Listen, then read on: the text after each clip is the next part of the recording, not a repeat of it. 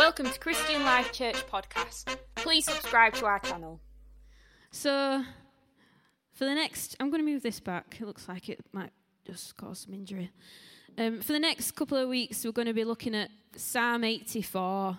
So if you've got your Bibles, don't be shy. Psalm 84. And we're going to stay in this psalm for the whole 2 weeks. And the title for this little mini-series is called Dwell. Everyone say Dwell. Dwell. I can't take any credit for that title. That was all Pastor Simon. I'm terrible at titles, as you probably know by now.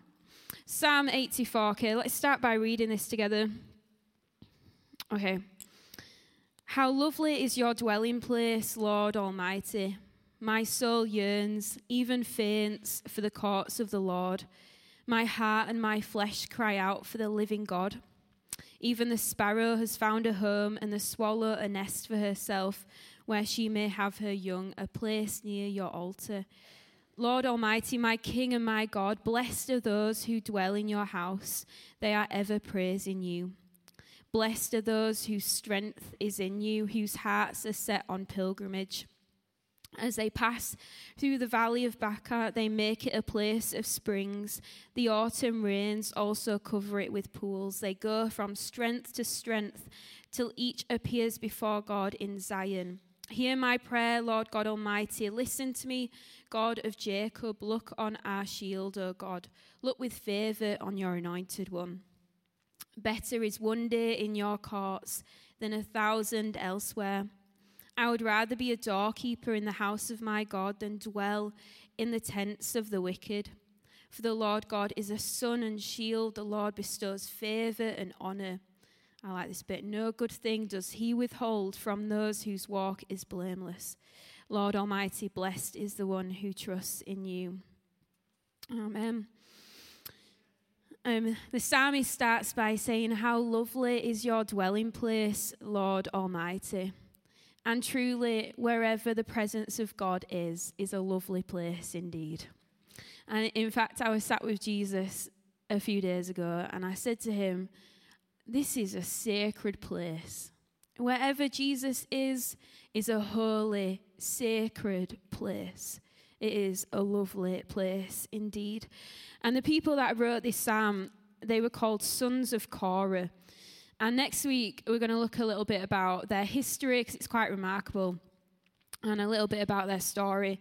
But for today, the important thing that you need to know is that these people were lovers of God's presence. Oh, they loved the presence of God. They were worshippers, you know. Lovers of God's presence.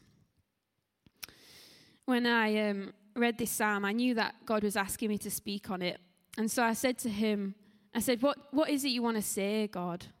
And I felt him say, I'm raising up worshippers again. It just dropped into my spirit. I heard him say, I'm raising up worshippers again. These are the sort of people that don't wait until they're in church to start worshipping Jesus. But as soon as they open their eyes, they rush into the quiet place with the Lord. This is the sort of people who don't wait for the musicians to lead them in praise, but pour out their love and affection and devotion to Jesus as if it was the very first time. Worshippers, the sort of people who love their life less and love the presence of God more. That's what Jesus is doing. He's raising up those types of worshippers again. And I felt him say to me that every burning heart is a worshipping heart. A lot of us wait for the musicians to lead us in worship, but it's our responsibility. Every burning heart is a worshipping heart. And so today we're going to look at what it means to be a worshipper and what it means to dwell in the presence of God. Let me pray before I get into it. Yes, Lord Jesus, thank you for this time, and we don't take it for granted. And I ask, Jesus, that every heart might be touched by your presence today, God. And we just pause and we say, Jesus, would you come and speak what you want to speak?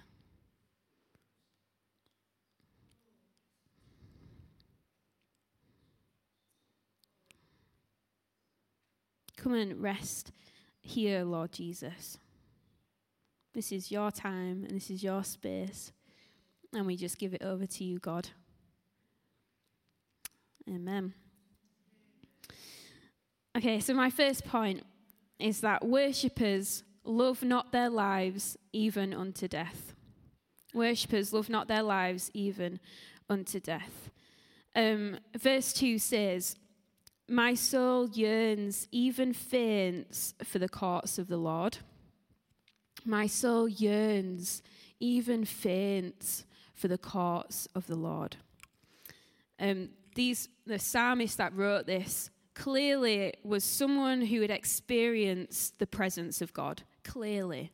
It was clearly someone who understood the riches of the presence of God. For them to say that my soul yearns, even faints, for the courts of the Lord. Now, for me and you, if you've accepted Jesus into your life and you've said yes to the Holy Spirit, then the beautiful thing is you can experience the presence of God just about anywhere. And to be honest, I've been a Christian my whole life. The greatest surprise is where Jesus shows up. The other week, you'll hear me say it the other week a lot. The last 3 weeks, God's just been just so kind and gracious and has just made himself known to me in quite remarkable ways. But I was stood in my kitchen last week and I was just talking to Jesus. Because when you live on your own, that's what happens. You've got no one else to talk to.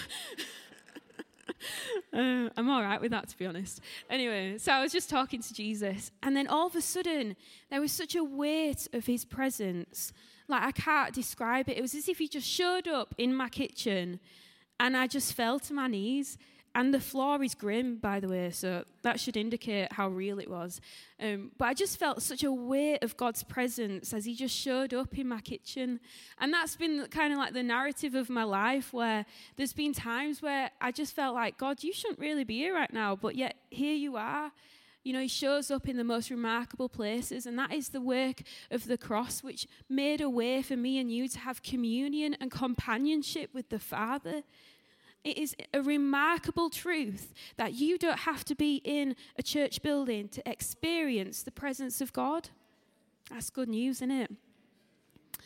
But for the psalmist, actually, the presence of God would dwell in the temple. And so what that meant was that they would travel far and wide to be in the presence of God. That's why they say, my soul yearns, even faints, for the courts of the Lord. Because when they were outside of his presence, they were desperately longing to be in his presence. I found this to be true of the presence of God. That the more time you spend in his presence, the less time you want to spend outside his presence. The more time you spend alone with Jesus, the less time you want to spend outside of that reality. This psalmist, the sons of Korah who wrote this, I would describe them as one word: desperate. They were desperate for the presence of God. I don't know if you've heard of something called David's Tent. Well, basically, it's a 72-hour non-stop worship event that happens in West Sussex. It's quite remarkable. There's an elderly couple who own this massive piece of land. And when they got the land years ago, they felt God say, claim the land, pray over it. So they did. And she got a picture of this marquee and loads of people gathering together to worship there. And then years later, David's Tent was born. And it's basically this event where thousands of people gather together with no agenda other than to worship Jesus. They start the event, they commission it with prayer and reading scripture, and then they do 72 hours of non-stop worship. Obviously, you can sleep and come as you go, you know what I mean? But they bring artists from America. It's this massive thing that happens.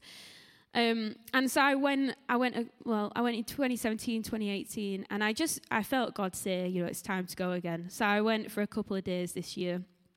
And the average age, I would say, is about 20 to 35. But really, you get anyone there, young and old. On the Saturday, everyone's crammed in to this big marquee, like literally crammed in. And I noticed from the corner of my eye, this elderly couple. I'm going to be honest, they didn't look well, They just didn't look well. They're really fragile, a bit unsteady on their feet. And they pushed their way through the crowds of young people. Honestly, you should have seen them. They had some chairs with them. Pushed their way through the crowds of people, and they sat right at the front. They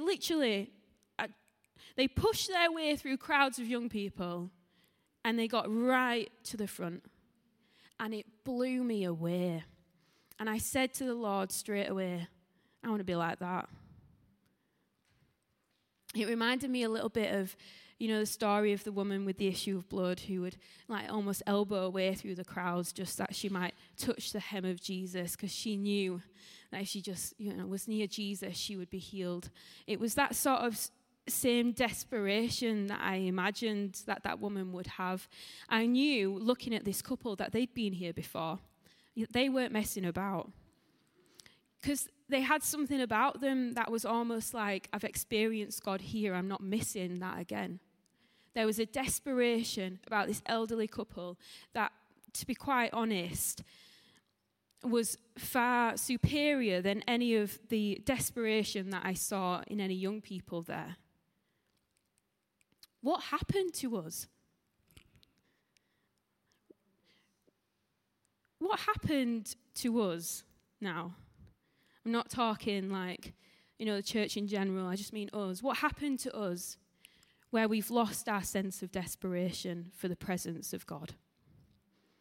Because I don't see it. And I know I don't see it because I was captivated by that elderly couple at David's tent. And I should see more of that, really. I should be one of those people. But what happened to our sense of desperation for the presence of God? Like I said, you can experience the presence of God anywhere. But there is this remarkable promise in the Bible where Jesus says, where 2 or 3 gather in my name, there I will be also. That is a promise in the word that where 2 or 3 gather in my name, there I will be also. And you know what that means? That means that our Sunday services should be the place where we come knowing we're about to encounter the living God. Because it is a promise in Scripture that where 2 or 3 gather, Jesus says, there I will be also. And so we should come to church not because it's a social club, but we should come because we know we're about to step foot and we're going to join with hundreds of people to experience the presence of God. That should be our posture. A posture of expectancy and desperation that today we're about to encounter the presence of God. But we don't often see that because we've lost our sense of desperation. Particularly in my generation. That's scary. That scares me. What happened to our generation? What happened? Because I don't want to be rude to everyone else, but we're most likely going to see Jesus come back. I believe that. I always believe that, but I believe that. And so we need to be ready. We can't be caught off guard. We've got to be ready. Now's the time to pursue the presence of God. Now's the time to be desperate again. And the only reason why I think that we've lost our sense of desperation for the presence of God. Are we all okay with me talking like this? Good, because I've got nothing else. I don't know why I asked. The reason why I think we've lost our sense of desperation is because we've become lovers of ourselves. I'm scared. I think we've become lovers of ourselves. The thing that we value most, I don't know if you've noticed this, is our time. Have you noticed that? And that's, it's the way, society teaches us, society teaches us to be a lover of ourselves, to be quite frank. The gospel don't teach that. No. But society does. But we're very careful about where we place our time. We want to make sure that we take time for ourselves, watching Netflix and Disney Plus, scrolling through Instagram and TikTok. We want to take time for ourselves. We make sure we go to the gym at least twice a week. I don't know why I'm saying that. That's not a concern in my head. But for some of us, we make sure that we're regular at the gym. But we're less concerned about being regular in the Word. Where do you honestly place your time? Because where your time is, that's where that's where your treasure is. Society is teaching us to be a lover of ourselves, but the gospel doesn't teach that. No, the gospel teaches sacrifice. And you see, life isn't about trying harder, being better, accomplishing more. Life is about becoming like Jesus. And who was Jesus? He was the lamb that was slain. He was the lamb that gave up his life that we might have intimacy with the Father. That's who your Jesus was. He loved his life not so much, no. He sacrificed everything that we might be free. That is your Jesus. And your mission here on earth is to become like him. The Queen was an example of someone who gave up her life that she might live in her calling.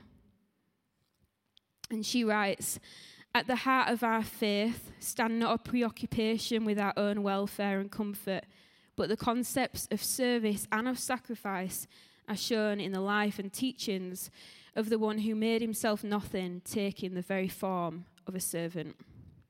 She recognized that life was about sacrifice, and now she has her reward. Oh, I got goosebumps then. I'm reminded this week with everything that's happened that Jesus is coming back real soon. Oh, I'm reminded of that this week. And it says in Revelation 12, verse 10, "Now have come the salvation and the power and the kingdom of our God and the authority of his Messiah. For the accuser of our brothers and sisters who accuses them before our God day and night has been hurled down." It says they triumphed over him by the blood of the Lamb and by the word of their testimony, and they did not love their lives so much as to shrink from death. There's coming a time when the church will have to decide what it loves more, the presence of God or our own lives. And can you imagine coming to church and people being desperate and hungry for the presence of God? Can you imagine what we'd see? Can you imagine waking up early to go and be in the presence of God because you know you just need to be with Jesus? David writes in Psalm 63 that your love is better than life. Jesus, help us not to be lovers of ourselves, Lord Jesus. And we just take a moment right now and we turn away from that and we repent of that, Jesus, where we've become lovers of ourselves, Jesus, where we've let desperation of the presence of God not be a concern in our heart, Jesus. We say sorry and we ask, would you come, Almighty God, and make us desperate for the presence of God all over again. Even right now, Jesus, would you pour out your spirit on your people, make us desperate and hungry, make us hungry for the presence of God. Come, Lord Jesus, make us hungry again. My second point, worshippers know nothing else can satisfy. The psalmist writes, "My heart and my flesh cry out for the living God." There's something that quite profound that happens when you're in the presence of God, and that is that he satisfies all your needs.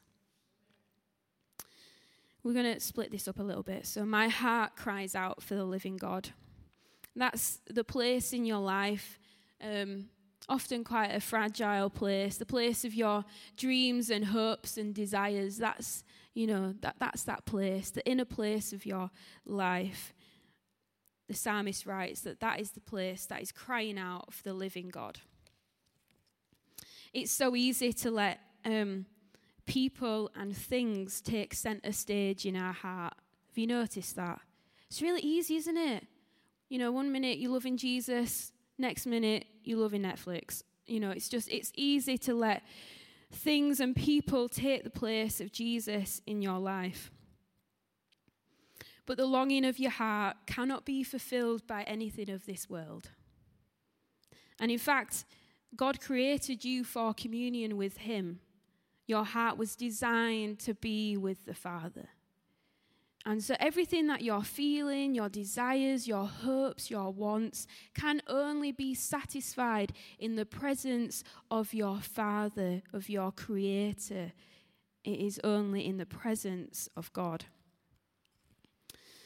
This last week I was reminded, the song Be Thou My Vision. I won't sing it for obvious reasons. You know the song though. There's this line that says, you and you only, the first in my heart. And I felt Jesus speak to me about that. You and you only, the first in my heart. And so I said to him, how do I do that? Tell me. Come on, tell me, how do I do that? And I felt him say to me, I want to be your first and your last. I felt him say, I want to be the first thing you think about on a morning and the last thing you think about at night. And I was like, oh, I like that. And so he woke me up really early the next day, really early. And I kind of wandered downstairs and just sat with Jesus a while. And then he did it again the next day and wandered downstairs, and I sat with Jesus a while. And I noticed that I really loved that place. In fact, it was, if I'm honest, that's my favourite time of the day, is waking up to be with Jesus. And so I set an alarm the next day. And since then, I've just been waking up really early to be with Jesus. And it dawned on me, so that first day when he woke me up early, he reminded me of that bit in Scripture where it says that Jesus would wake up early and go to be with the Father. And it dawned on me that if Jesus did that, how much more so do I need to do that? And so that is almost I don't want to make huge promises, but I want to live that way. That Jesus would be my first and my last, because what I've noticed is that when I start my day with Jesus, I'm able to handle the day a little bit better. You feel a bit more steady, don't you? You feel like you're okay because you just spent some time with your Creator. You're going to be all right today. There's something quite remarkable that happens when you're with Jesus. Obviously, I'm not married, so I'm going to say something that you might not agree with, but hopefully there's some married people that will give me an amen after this. If you want to love your husband well, and if you want to love your wife well, you got to get Jesus at the center. And I know sometimes we kid ourselves, don't we? But honestly, you've got to make sure Jesus is your first. In order to love your spouse well, that's the only way to do it. Put Jesus first. If you want to love your children well, again, clearly I don't have kids, but if you want to love your children well, then I believe you've got to love Jesus first. Your heart is crying out for the living God, but often we satisfy it with things that could never really satisfy your heart. The psalmist writes, "My flesh cry out for the living God." And I've noticed that sometimes you don't need to hear words, you don't need pictures or visions. Sometimes you just need the closeness and the intimacy of the Father. And the touch of the presence of God goes further than words could ever go. The presence of God not only satisfies your heart, he also satisfies the desires of your flesh. I was really moved a few weeks ago after Limitless Festival when, Jack, remember Jack? He got up and shared his encounter with the presence of God.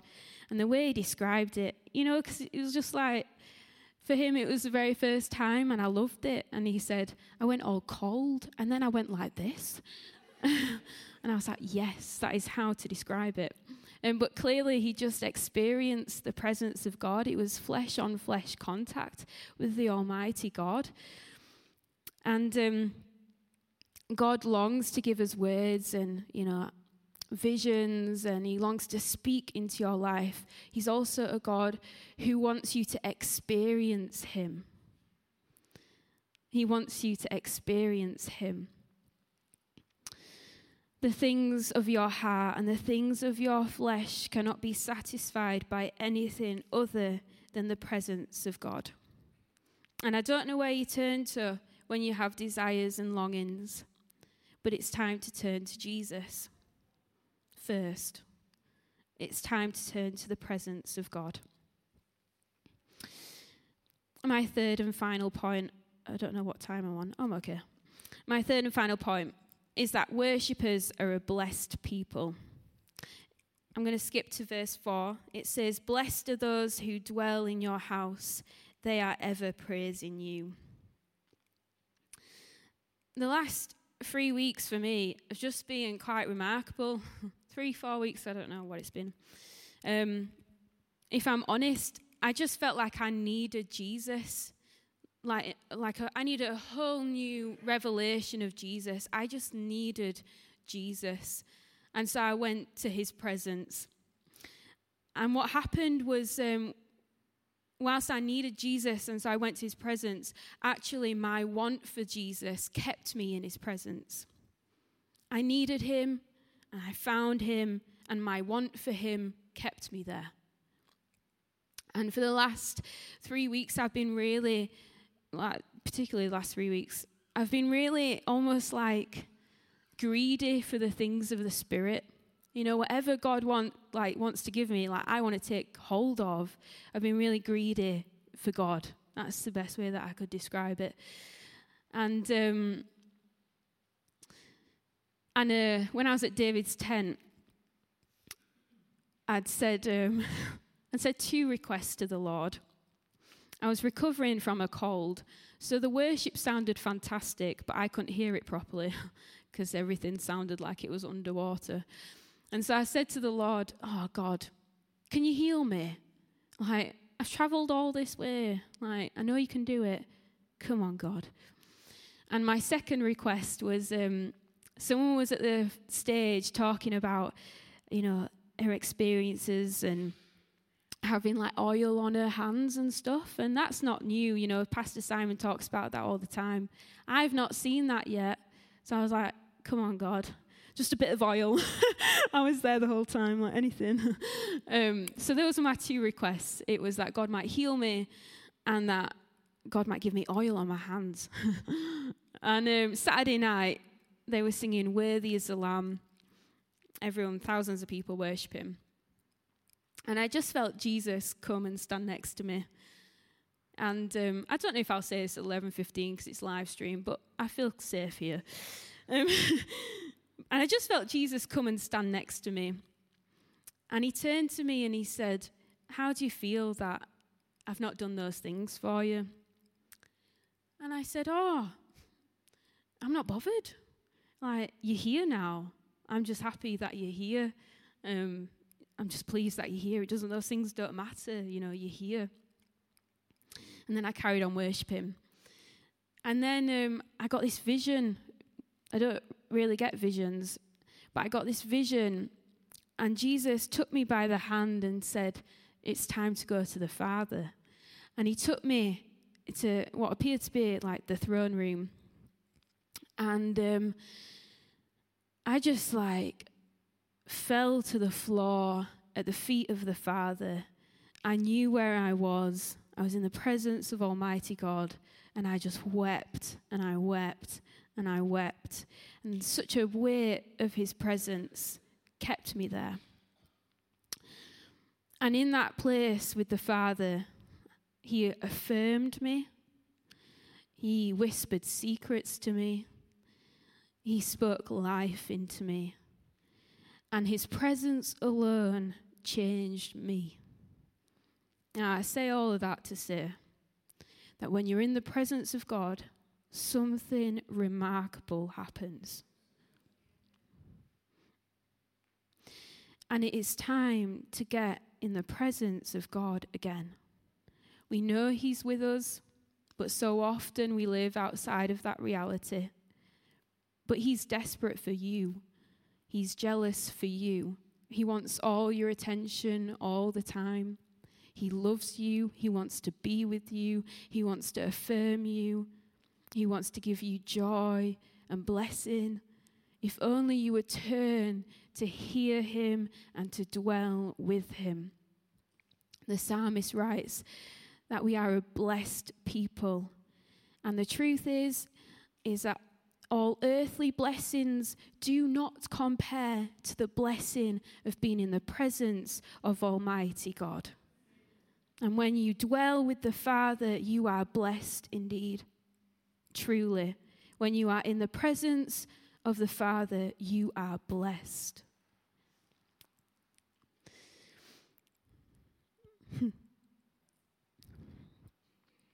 So it's time to get into the presence of God. Again, I flipped over my page, but there's nothing else there. That was what I felt was on my heart. That's what God's been saying to me. That's come out of my quiet time with Jesus. You know, just this desperation for the presence of God. I can't force you to be desperate. That's not my place. But I can encourage you that the time is now to get your heart straight. The time is now to put every other love to one side and to pursue Jesus. The time is now. Don't wait around for someone else to usher you into the presence of God. He's calling you back into his presence today. And so why don't we just pursue Jesus right here, no agenda. Why don't you just start lifting up your prayers to the Lord? If you want to pray in tongues, you can pray in tongues. But let's just take some time. Thank you, Jesus.